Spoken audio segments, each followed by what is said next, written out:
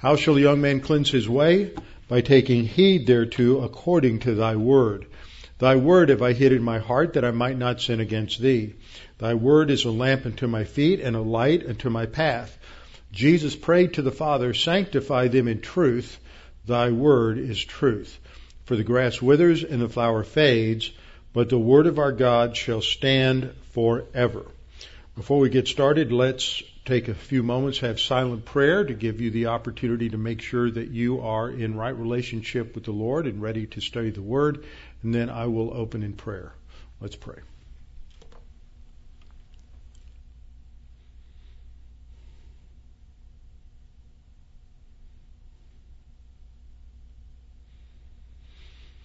Our Father, we continue to pray for our nation as we have observed this nation on a trajectory away from truth, away from your word, away from any concept of absolute truth or righteousness. We know that it continues to deteriorate and devolve into pure paganism. Father, it will destroy all prosperity. It will destroy all freedom, as it always has throughout history. There can never be freedom unless there is freedom within a framework of absolute truth.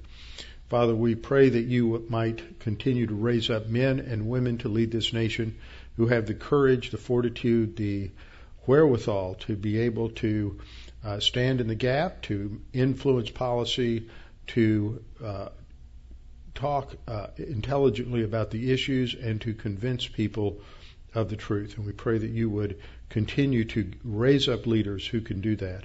We pray that you would continue to restrain the evil that seeks to take over this nation and the policies that they wish to inflict upon this nation that ultimately will destroy any freedom that we have. And those who have a historical perspective see such similarities between what is taking place here and what has taken place in numerous other civilizations that are on the decline. Father, we know the only hope is grace. The only hope is the Lord Jesus Christ. The only hope is biblical truth. And so we pray that you might give us the courage, the wisdom, the grace orientation, the graciousness, the kindness to communicate the truth in love and in kindness to those who are in desperate need to understand that their sins are forgiven and that eternal life is a free gift. And it is not a judgmental gospel, but a gospel of grace and a gospel of forgiveness. Now, Father, as we study today, this evening, especially related to your sovereignty, it is such a comfort at a time when we see history deteriorate before our eyes that we know that you are still in control, and that even though this may have surprised us, shocked us, may cause us to want to despair, nevertheless we know that your will and your plan will be victorious in the end, and it is our job, our privilege to serve you no matter what the circumstances may be. We pray this in Christ's name. Amen. Okay, before we get started, I want us to turn into a psalm. I want to turn to Psalm 135. Psalm 135. What's interesting as we come to the end of the Psalms is that there are a series of Psalms that begin with Psalm 120. Of course, many of you are familiar with Psalm 19, which is the longest chapter in the Bible, the longest of the Psalms. It's 176 verses. But starting in Psalm 120 and extending through Psalm, I believe it's around Psalm 135, 134, so 15 Psalms, you will see in the superscript just above the first verse, which is actually part of the original text, that they're called the Songs of Ascent. Now, do you have any idea what that means? A song of ascent. What are you ascending? What is being ascended? What are you going up? You're going up the Temple Mount to worship, and to worship at the temple. So these would have been hymns that would have been sung by the temple choirs, would have been sung by people as they walked to the temple to worship God. And so there is an sort of an extra added element in these psalms where they're focused upon the Lord and upon His greatness and upon what He has provided for Israel and how He has delivered Israel out of the most oppressive of circumstances. Now, when we come to Psalm 135, Psalm 135 is a psalm that reflects our topic.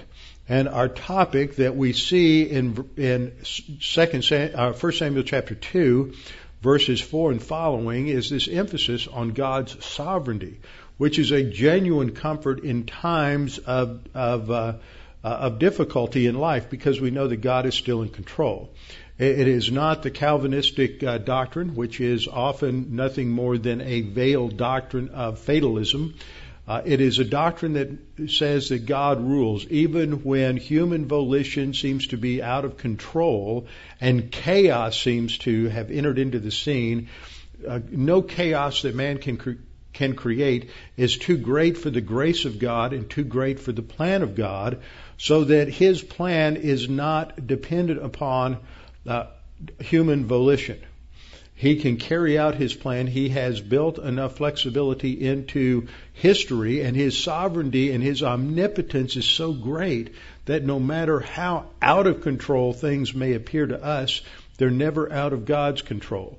And even when human beings make the most outrageous decisions, whether they're personal decisions, and we all know people who seem to just mess up their lives by the numbers, and it gets worse and worse and worse, and they make some of the most outrageous and most horrible decisions.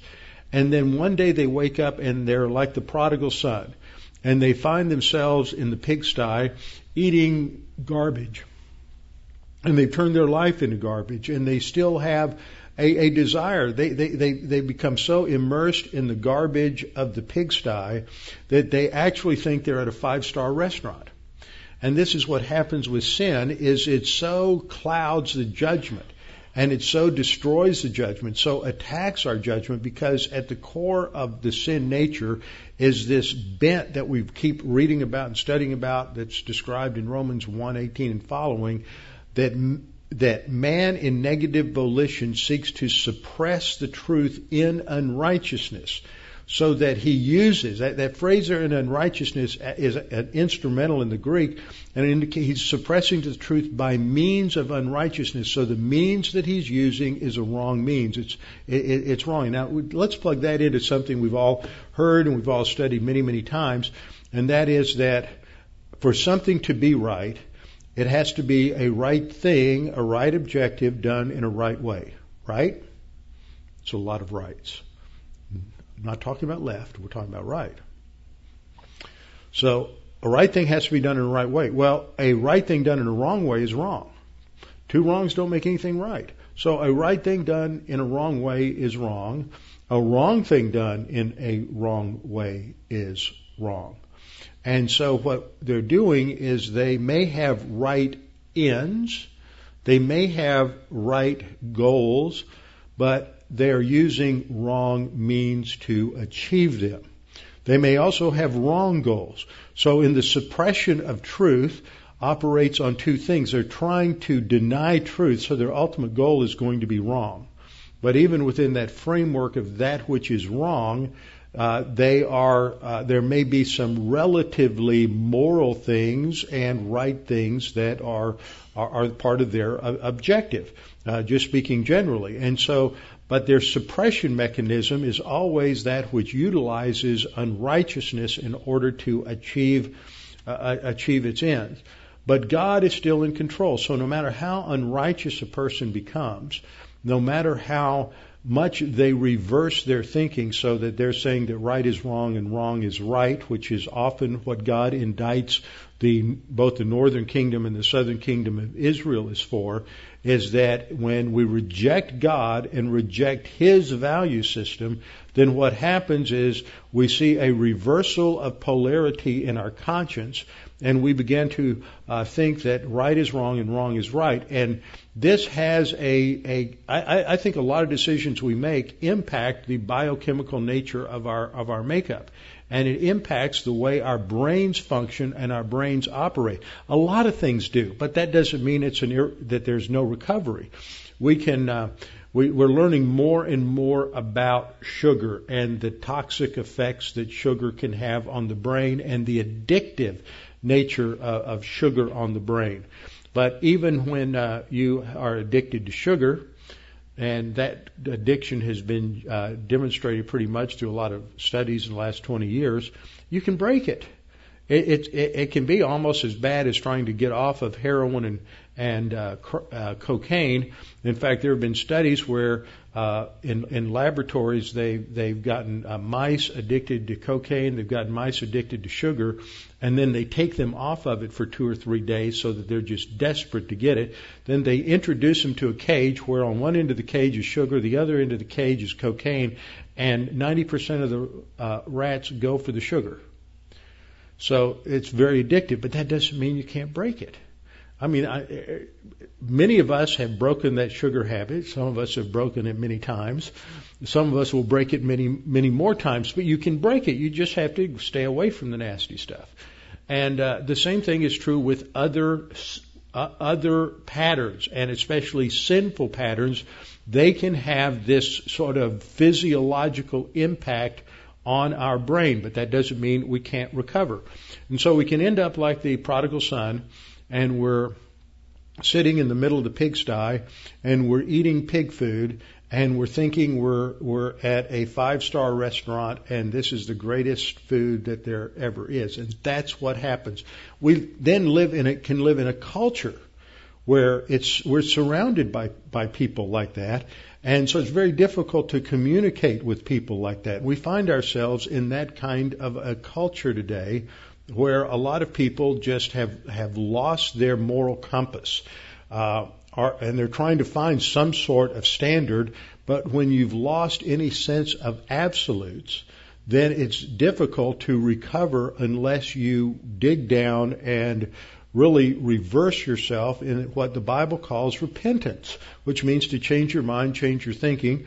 This is what in the Old Testament is often indicated by the word shuv, which means to turn and turn back to God, which is constantly what He was telling the Israelites in the Old Testament to do. And so when we're living in the midst of adversity, you're living in the midst of tribulation, you're living in the midst of persecution, you're living in the midst of a culture where everybody is calling wrong right, and because you're saying no, right is different, right is over here, then you get labeled as the enemy. And this is unfortunately what's been happening in recent years as more and more voices are raised against Christians. And with this ruling this last Friday, things have really gotten out of control. There are just some vitriolic things that are being said about Christians, and that just exacerbates itself. And people who are hostile to Christianity because Christianity has a code of ethics that says that certain kinds of behavior is wrong, that they can't handle that. And part of that is this dynamic of the fact that they're suppressing truth in unrighteousness.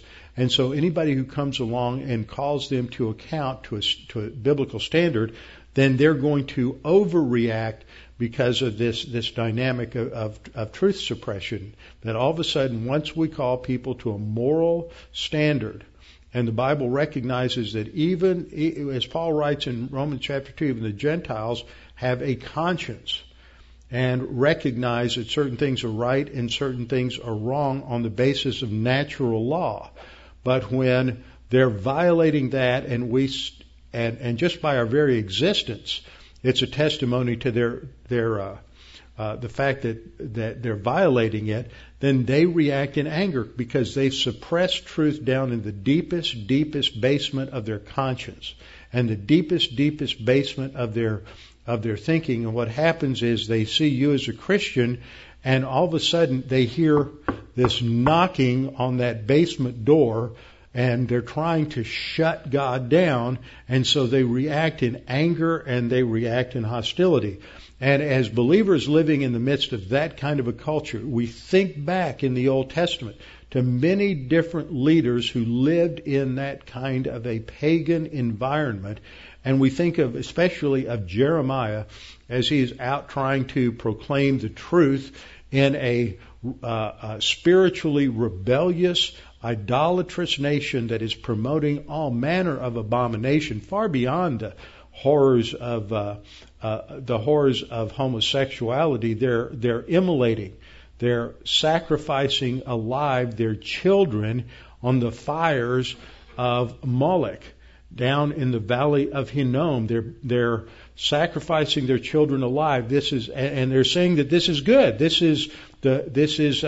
was their religious practice. And so people who were telling them that was wrong became their enemies. So how do we as Christians handle that? Well, one of the doctrines we go to is the sovereignty of God. This is what Hannah went to as she is facing this horrible situation where she is the first wife of Elkanah. And Elkanah is in that horrible position that was sort of codified in that country western song that it's hard to love two women. And so he's caught between in this horrible situation, and he's got to take care of both of them, and one is constantly ridiculing and putting down and persecuting the other one. And so when Hannah writes this psalm, it's not an exaltation against, she's not thumbing her nose at Peninnah. She is praising God because God is the one who has exalted her. It's not her. It's not something that she has done. Now, when we look at that doctrine, that's a doctrine of sovereignty. And so Hannah derives comfort from the sovereignty of God. Well, Psalm 135 also is a psalm that extols the sovereignty of God. And I want just to direct your attention to this. We'll just to get context, I want to read the first 4 verses, then we'll look at the next three or four verses after that. The psalmist starts off saying, "Praise the Lord, praise the name of Yahweh, praise Him, O you servants of Yahweh, you who stand in the house of Yahweh," those who are coming to worship in the temple, "in the courts of the house of our God." So that second line is just reiterating the same idea that's in the first line of verse 2. And then there's another command to praise the Lord. Why? Because Yahweh is good. He is intrinsically good. He has intrinsic righteousness. And so when God speaks truth, and God declares what is right and what is wrong. And so we go to His Word to determine what is right and what is wrong. And so the worshipers in Israel are called to praise the Lord. Why? Because He is good. He is the essence of goodness. Sing praises to His name. Why? Because it's pleasant. It's pleasing. It is glorious to praise the Lord. For why? Because verse 4 gives us the ultimate reason. For the Lord has chosen Jacob, that's Israel, Jacob for Himself, Israel for His special treasure.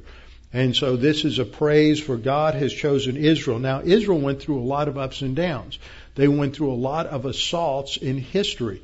They went through times of spiritual obedience, but they went through even more times of spiritual apostasy and rebelliousness against God and idolatry and abomination in various different forms of idolatry. And so then in verse 5, the psalmist says, "For I know that Yahweh is great, and our Lord is above all gods." So you live in a situation where people have all these other gods, and everybody's got gods. And everybody today has gods, and they may say, "No, I'm an atheist," but they have into the vacuum of God, uppercase G, they have removed Him, but something else becomes their ultimate reality that they indeed worship in some form or another. They may put material things in there. They may put sex in there. They may put personal pleasure in there. They may put the pursuit of money or winning in competition in there. There's all kinds of things that people can put in there that's the ultimate driving force for their life. But what the psalmist says is that Yahweh, the God of Abraham, Isaac, and Jacob, the covenant God of Israel, who delivered them from the Exodus. Remember, that name Yahweh is given special meaning by God to Moses at the time of the Exodus. So whenever we read that, in many of these contexts, the background to that word, the subtext is, remember, this is the covenant God of Israel who has a special relationship with you. So he says, I know that Yahweh, that is the God of Israel, the God of Abraham, Isaac, and Jacob, is great, and our Lord, there's a word shift there. It's not Yahweh again.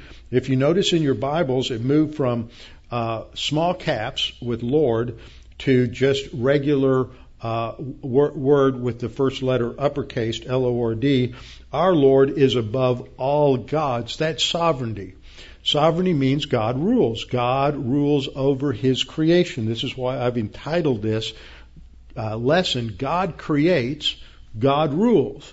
Because He made everything, God determines what reality is. God determines the rules, what right and wrong is. And if we don't like God's rules, we can't fight against it. Now, it's difficult in the realm of morality and religion, because in the realm of morality and religion, if you disobey, you don't immediately feel the consequences.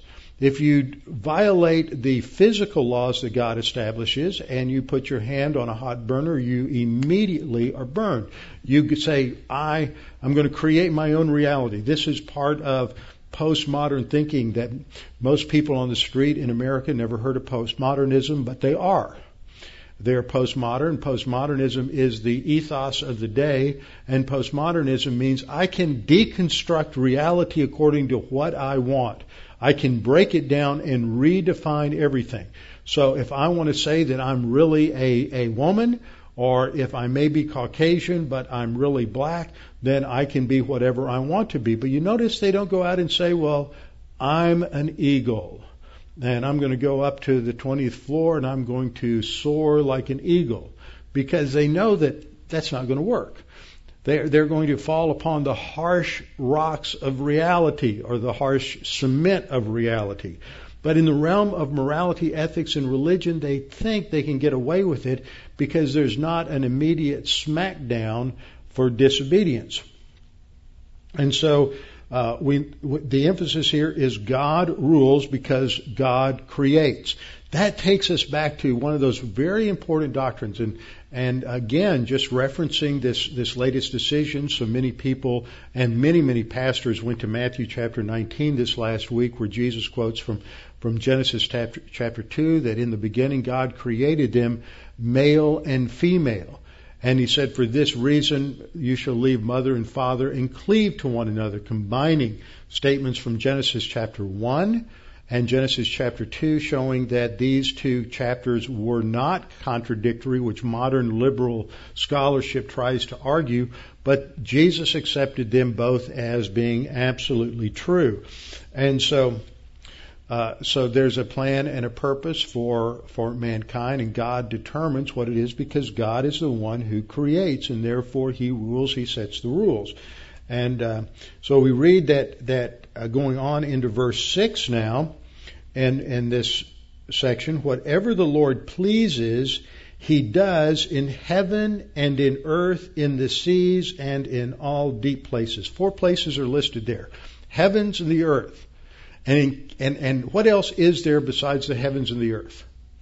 That pretty much covers everything. In the beginning, God created what? The heavens and the earth. And when we talk about language and figures of speech, when we say things like night and day, everything up and down, and we use 2 polar opposite words, we're basically describing two extremes on 2 extreme opposites to indicate that we're including everything in between. And so so when we say heavens and the earth, that pretty much includes everything. But the psalmist wants to make sure that we don't miss out on that. So he adds in the seas and in all deep places. by adding two elements to that, he's making it even more certain that there's no area in all of reality, in all of the universe, where God does not rule. He does as he pleases, and he oversees the reign of creation. Now, people may ask questions, and they often do, as to whether or not there really is a God and why God allows things to happen. And ultimately, we always have to come back to the fact that if everything were perfect, which is what the creatures want to say, well, if God were really good, then this one thing wouldn't have happened. And it's always some sort of issue. It may be a very serious and extreme issue, such as the Holocaust, or it may be something, usually it's something more personal that they didn't get, or they lost a child, a spouse, a friend, something like that in death, something horrible that's happened.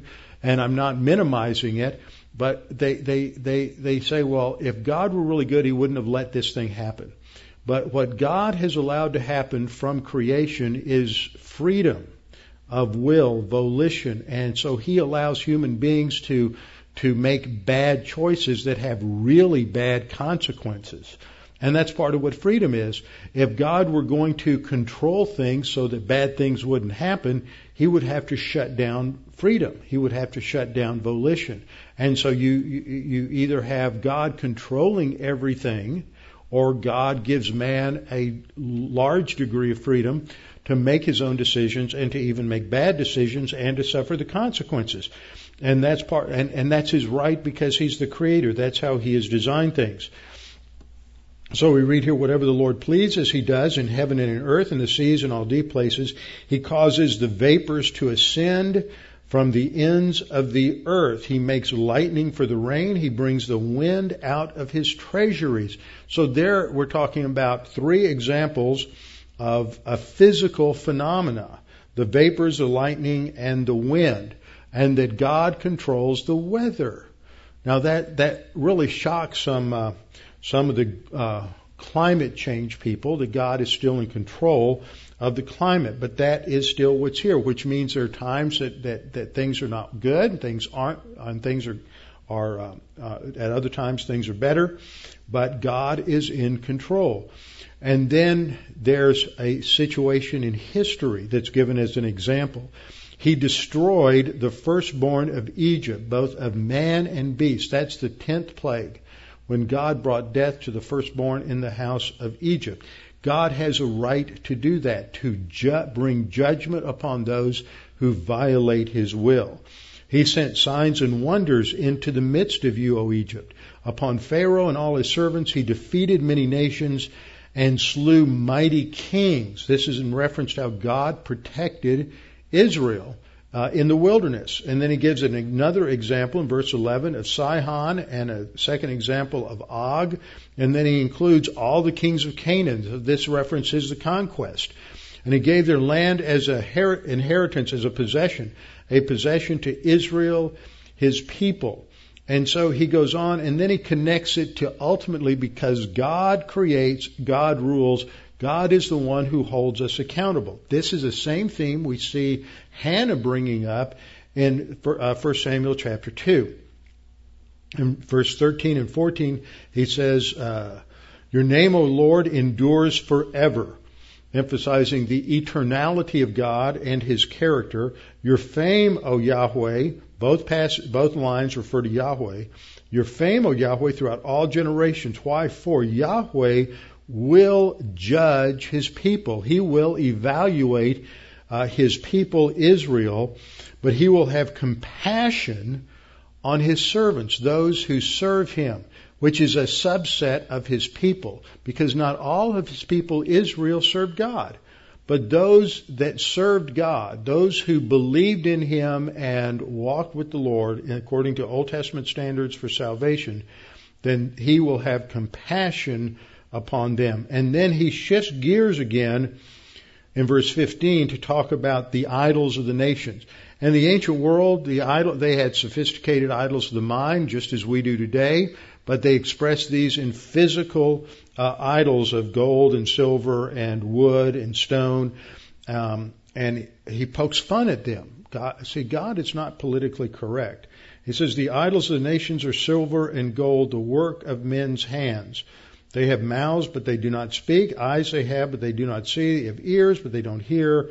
Nor is there any breath in their mouth. Those who make them are like them, which means that he's saying that all those who make idols can't see, can't hear, can't breathe. They're just as deaf and dumb as the idols they make. And then in contrast, bless the Lord, O house of Israel, house of Aaron, O house of Levi. Bless the Lord. Blessed be the Lord out of Zion who dwells in Jerusalem. So here's a great psalm that focuses on the sovereignty of God because he is the creator. So we see this same thing. Let's turn back to our passage in 1 Samuel chapter 2. We see Hannah doing the same thing. This is the structure of her thinking. Now, where that's helpful for us is whenever we face, whether it's personal catastrophe, personal chaos, or whether it's on a broader scale, then we have to stop and think through the issues of life from a biblical framework. Think them through in terms of God's plan and God's purpose, and that God's plan and purpose will never be violated. They will never be conquered by the plans of man. And this is the theme, as I pointed out, as you see on the slide.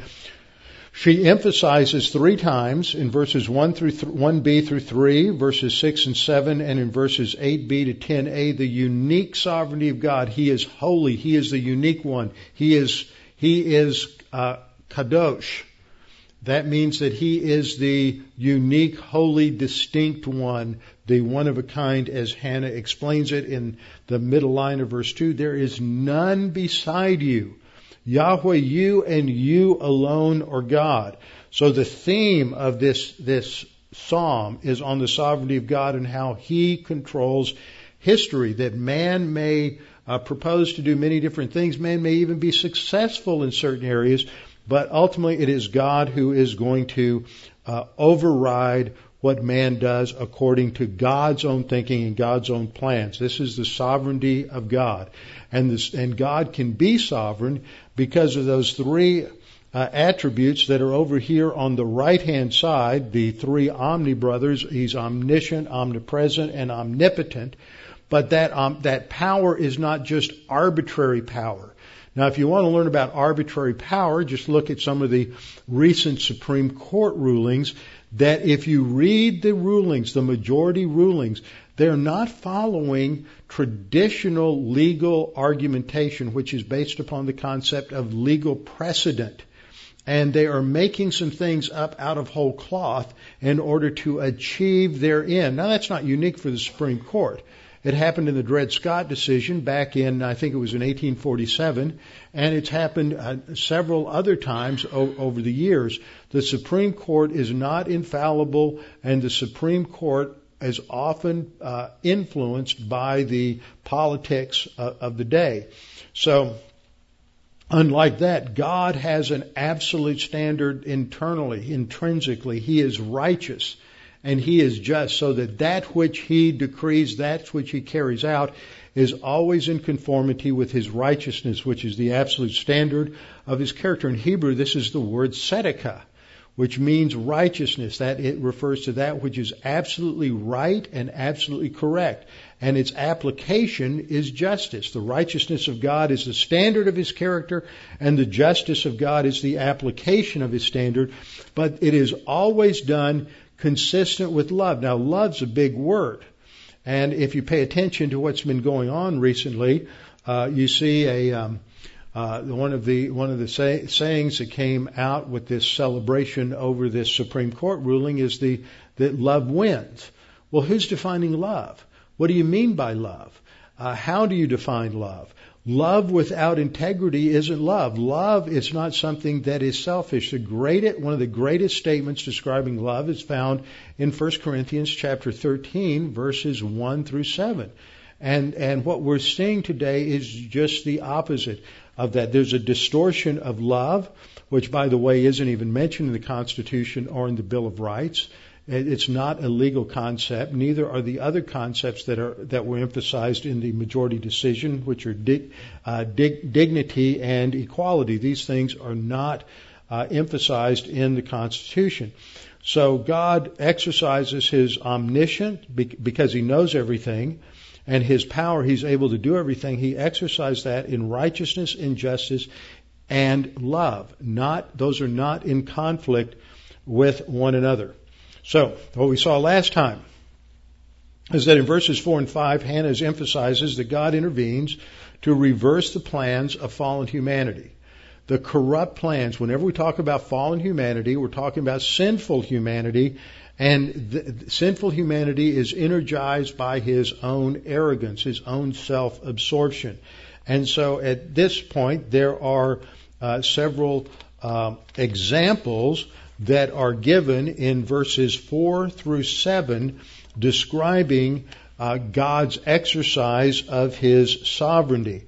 Let me just summarize these. I don't have a list. I didn't make a slide of this for you. First of all, we see that God, in verse 4, God breaks the power of the mighty. These are the mighty in their own eyes, the mighty who have achieved their power apart from God's power, apart from humbling themselves to God. They are a power unto themselves. They have achieved power and might on the basis of human viewpoint, on the basis of the exertion of their own will and their own strength. And we're told that God breaks their power. They may have power for a season. They may look like they're winning for a season. It looks like the devil's winning for a season, but no. Ultimately, God will break the power of the most arrogant creature He ever created, who is Satan. So God breaks the power of the mighty, and He strengthens those who are weak and who humble themselves under His authority. They're weak in the eyes of the world. God doesn't promote the wise in their own eyes, but He promotes and uses the foolish in the eyes of the world, that Paul says in 1 Corinthians chapter 2. And this is emphasized in other passages. Those who humble themselves under God's authority, He exalts. Second, in the first part of verse 5, Hannah is going to say that those who are full in terms of physical abundance, they have achieved success. They have become well educated. They have achieved a name for themselves within their field of endeavor, and they're doing this in autonomy from God. That they're full in terms of physical abundance. They have plenty of money, they have plenty of resources, they have lots of power, but they will be reduced to the position of being in need. They will be hungry. And the hungry, those who have been poor, those who have not sacrificed their integrity for success, they will be satisfied. This is the first part of verse 5. Those who were full have hired themselves out for bread. They were full, but now they have to beg for bread, just for the crusts of the bread. But those who, but the hungry have ceased to hunger. God has supplied their need. Third, she says, and this would be an example that a personal example for her. She says those who are barren will be blessed with children. So, and that's the idea. They're born. She's born 7, and the idea there is that 7 represents fullness. It's used here not in a literal sense, but it's often used, and we'll see a couple of examples in Scripture where this is talking about just used as an idealized number, not as a literal number. Those who are barren will be blessed with children, but those who have children will find no pleasure in them. This would apply to the situation with Peninnah. She's had children, she's using them, she's lording it over Hannah, but ultimately she's going to find no happiness in them and no pleasure in them, and she will be left bereft in her old age. Fourth thing we see in verse 6, life and death are in the Lord's hands, not ours. God determines the time, the manner, and the place of our death, and so we just don't need to worry about that. Just go on and live with the best we can, being as responsible as we can with our health, with our safety, with our security. But ultimately, the time of our death is in the Lord's hands, and life is in the Lord's hands. That's the first part of verse 6. The Lord kills and makes alive.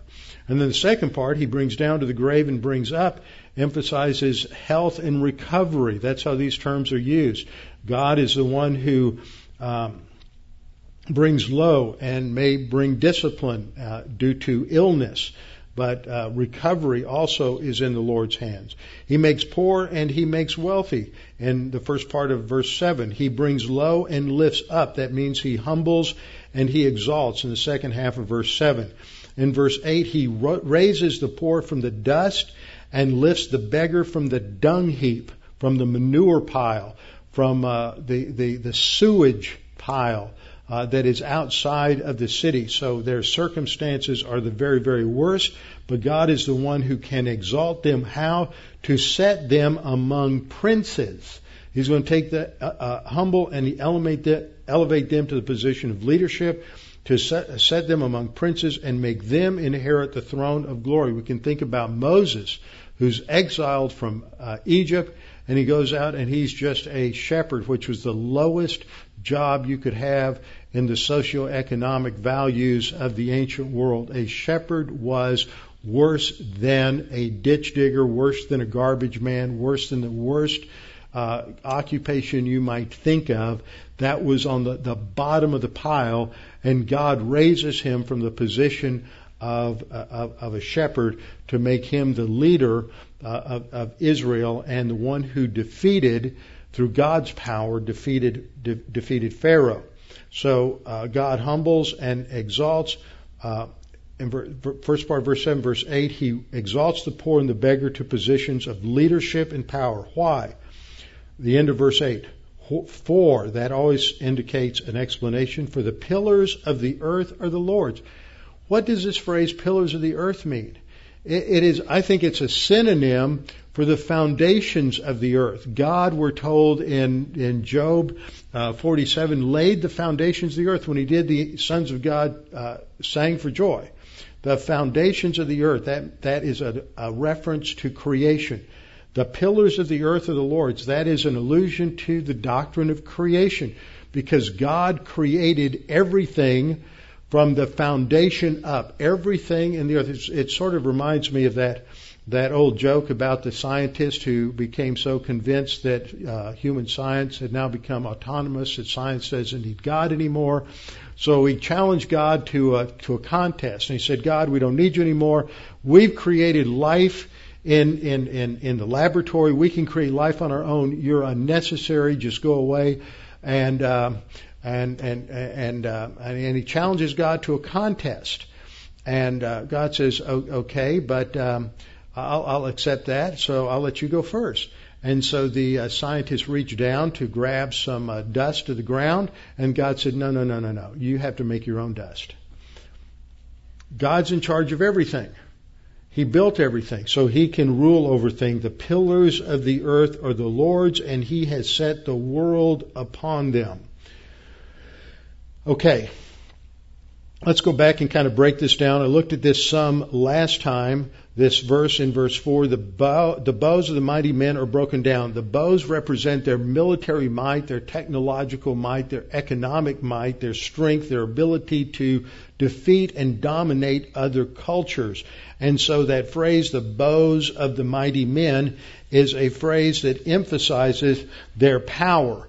The fact that they are broken represents their the breakdown there of power. And then he says, those who are stumbled are girded with strength. We looked at this last time, passages such as Job 34:23 through 27 emphasizes the sovereignty of God. Psalm 47:2 through 8 also emphasizes the sovereignty of God, as well as Psalm 75:6 and 7, just by way of review. Then we get to other passages such as Proverbs 16:2 and Proverbs 24:12. Look at 16:2. For things changed since last Tuesday. All the ways of a man are pure in his own eyes.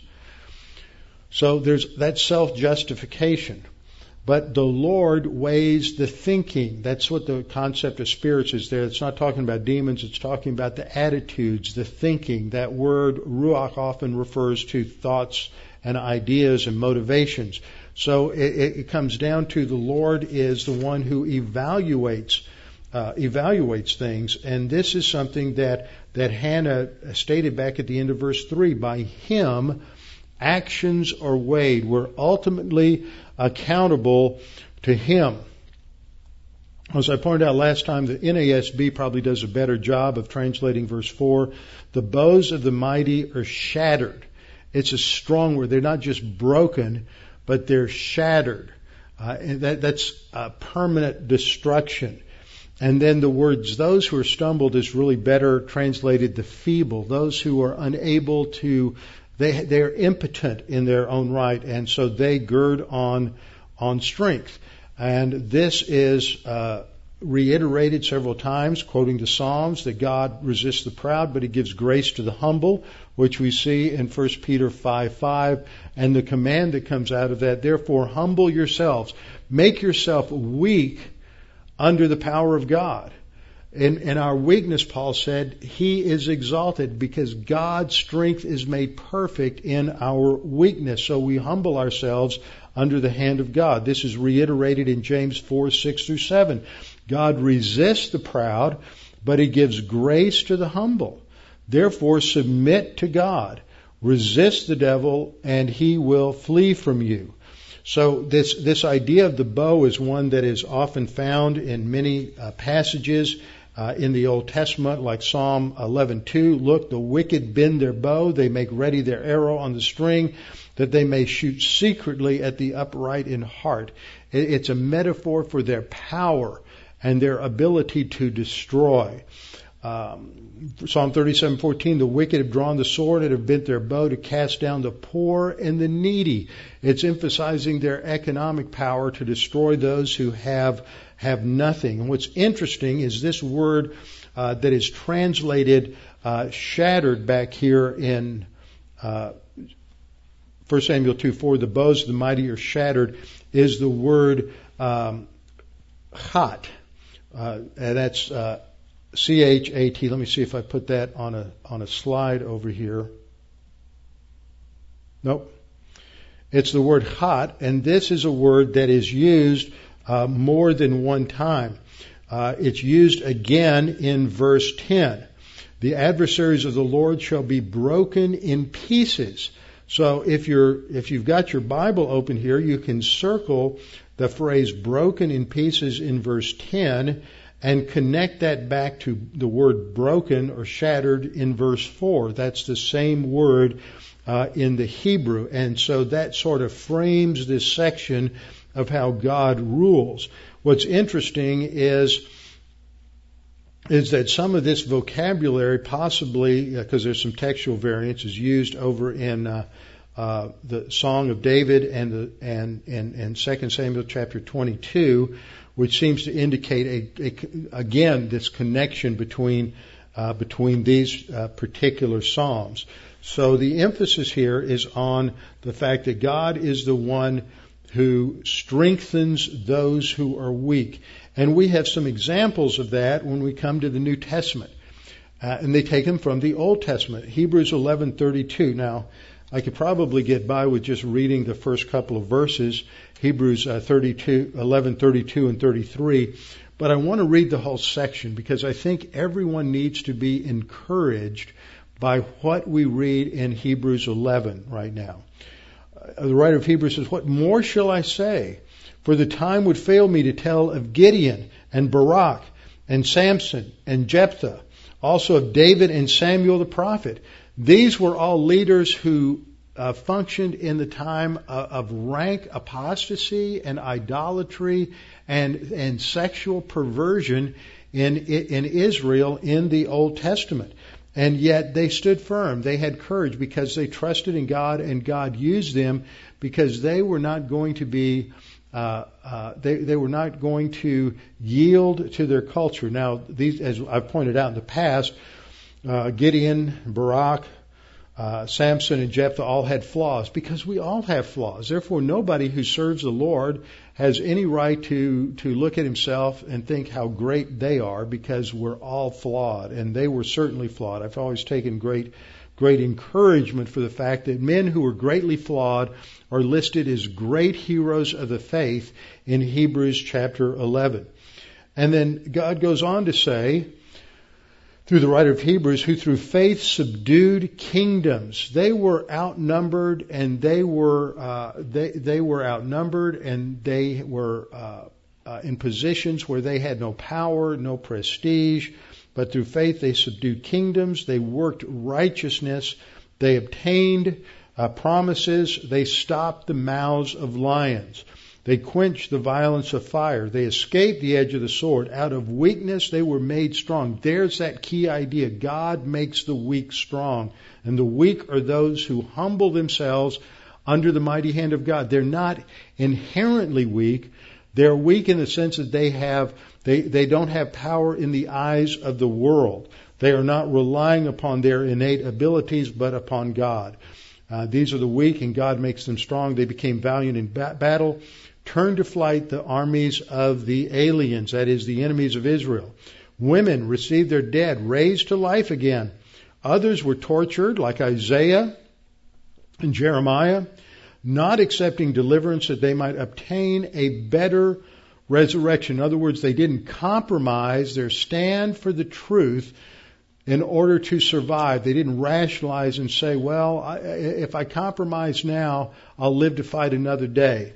And Thomas Cranmer, who's an Archbishop of England, is a fabulous, one of my favorite examples of this, because he had finally converted to Protestantism during the time of Henry VIII.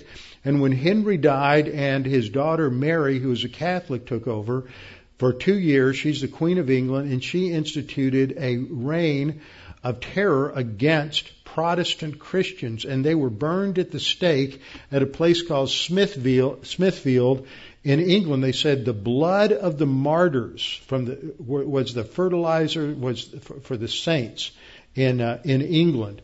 And one of those that was tortured under her reign was Cranmer, and they tortured him, and they promised him that if he would recant of his Protestant convictions, then they would let him live. And so he signed a recantation, thinking that he would live. See, that's what happened here. He accepted deliverance, but they couldn't be trusted.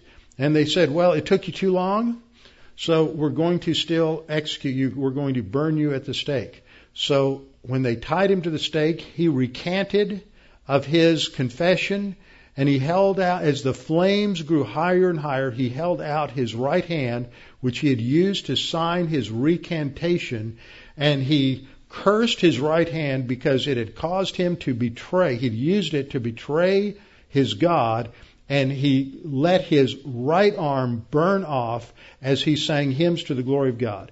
Now that's a person who's taken the Word of God into their soul and has the strength of moral courage that can only come from the Word of God.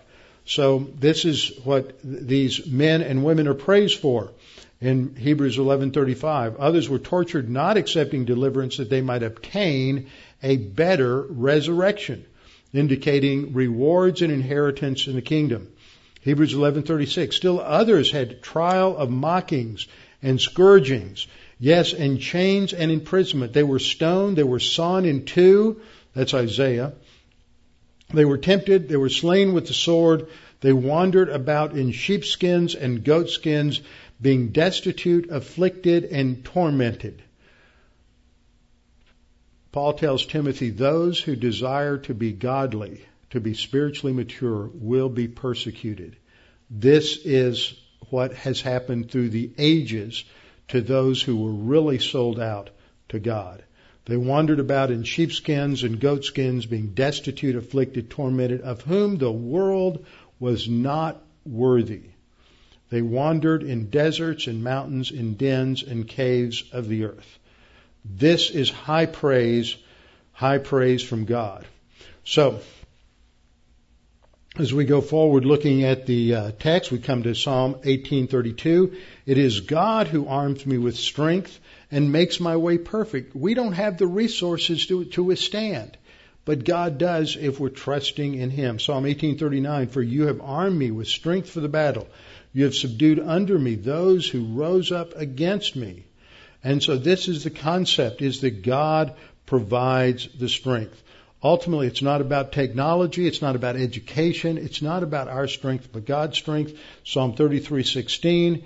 No king is saved by the multitude of an army. A mighty man is not delivered by great strength. It is God's power, not our power. This is further developed. I've already quoted from Psalm 18:2 through 18:2, 18:32, 18:39, where we have the word strength used, which is the same word that is used. God is the one who strengthens us. Isaiah 53:2 through 5 talks about the Messiah, the servant of the Lord, is one who is weak. For he shall grow up before him as a tender plant. To look at the Messiah is to look at someone who appeared in the eyes of the world to be weak, born to a carpenter in a small innocuous village in Galilee, born in Bethlehem, but reared in a small innocuous village in Galilee and Nazareth.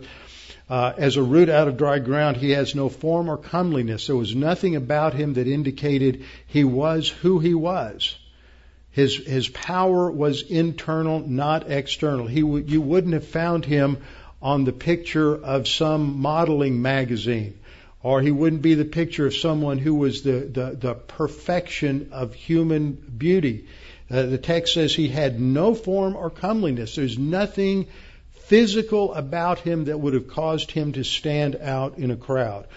It goes on to say, when we see him, there's no beauty that we should desire him. In terms of the eyes of the world, there was nothing of value there. But if you look past the outside, the perfect righteousness and the virtue of the Lord Jesus Christ was perfect. So he was despised and rejected by men, a man of sorrows and acquainted with grief. And we hid, as it were, our faces from him. That is, we rejected him. This is talking about Israel, rejected him. He was despised. We did not esteem him. We didn't value him. Surely he's borne our griefs and carried our sorrows. Yet we esteemed him stricken, smitten by God, and afflicted. But verse 5 goes on to say, but he was wounded for our transgressions. He was bruised for our iniquities. The chastisement for our peace was upon him, and by his stripes we were healed. That's the role of the servant of the Lord in Isaiah. He takes our punishment upon him, and he is the one who bears our sins on the cross that we might be justified. So we see that God is the one who gives strength to those who are weak.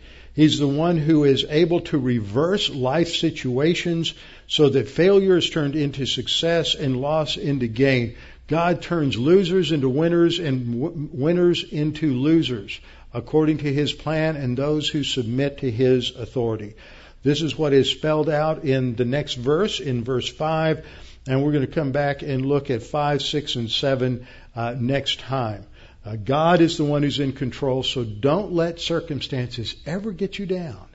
They should never get us down, no matter what they are, because God's the one who's in control, and we have to trust him that his knowledge, most of the time, more than 90% of the time, let me put it this way, just to get your attention, more than 90% of the time, God knows more than you do. 100% is more than 90%. Just want to make sure you understand that I'm not limiting the knowledge of God. More than 90% of the time, God knows more than you do. So when we look at our circumstances and we think that somehow it's out of control, it's not out of God's control. He declares the end from the beginning. Father, thank you for this opportunity to study these things, to be reminded of your greatness, your goodness, and because you are the Creator God, you rule over the affairs of men. You give us freedom. Often we use that freedom to abuse you. We use that freedom to go our own way, and we use that freedom for self-destruction. But you've given us that freedom.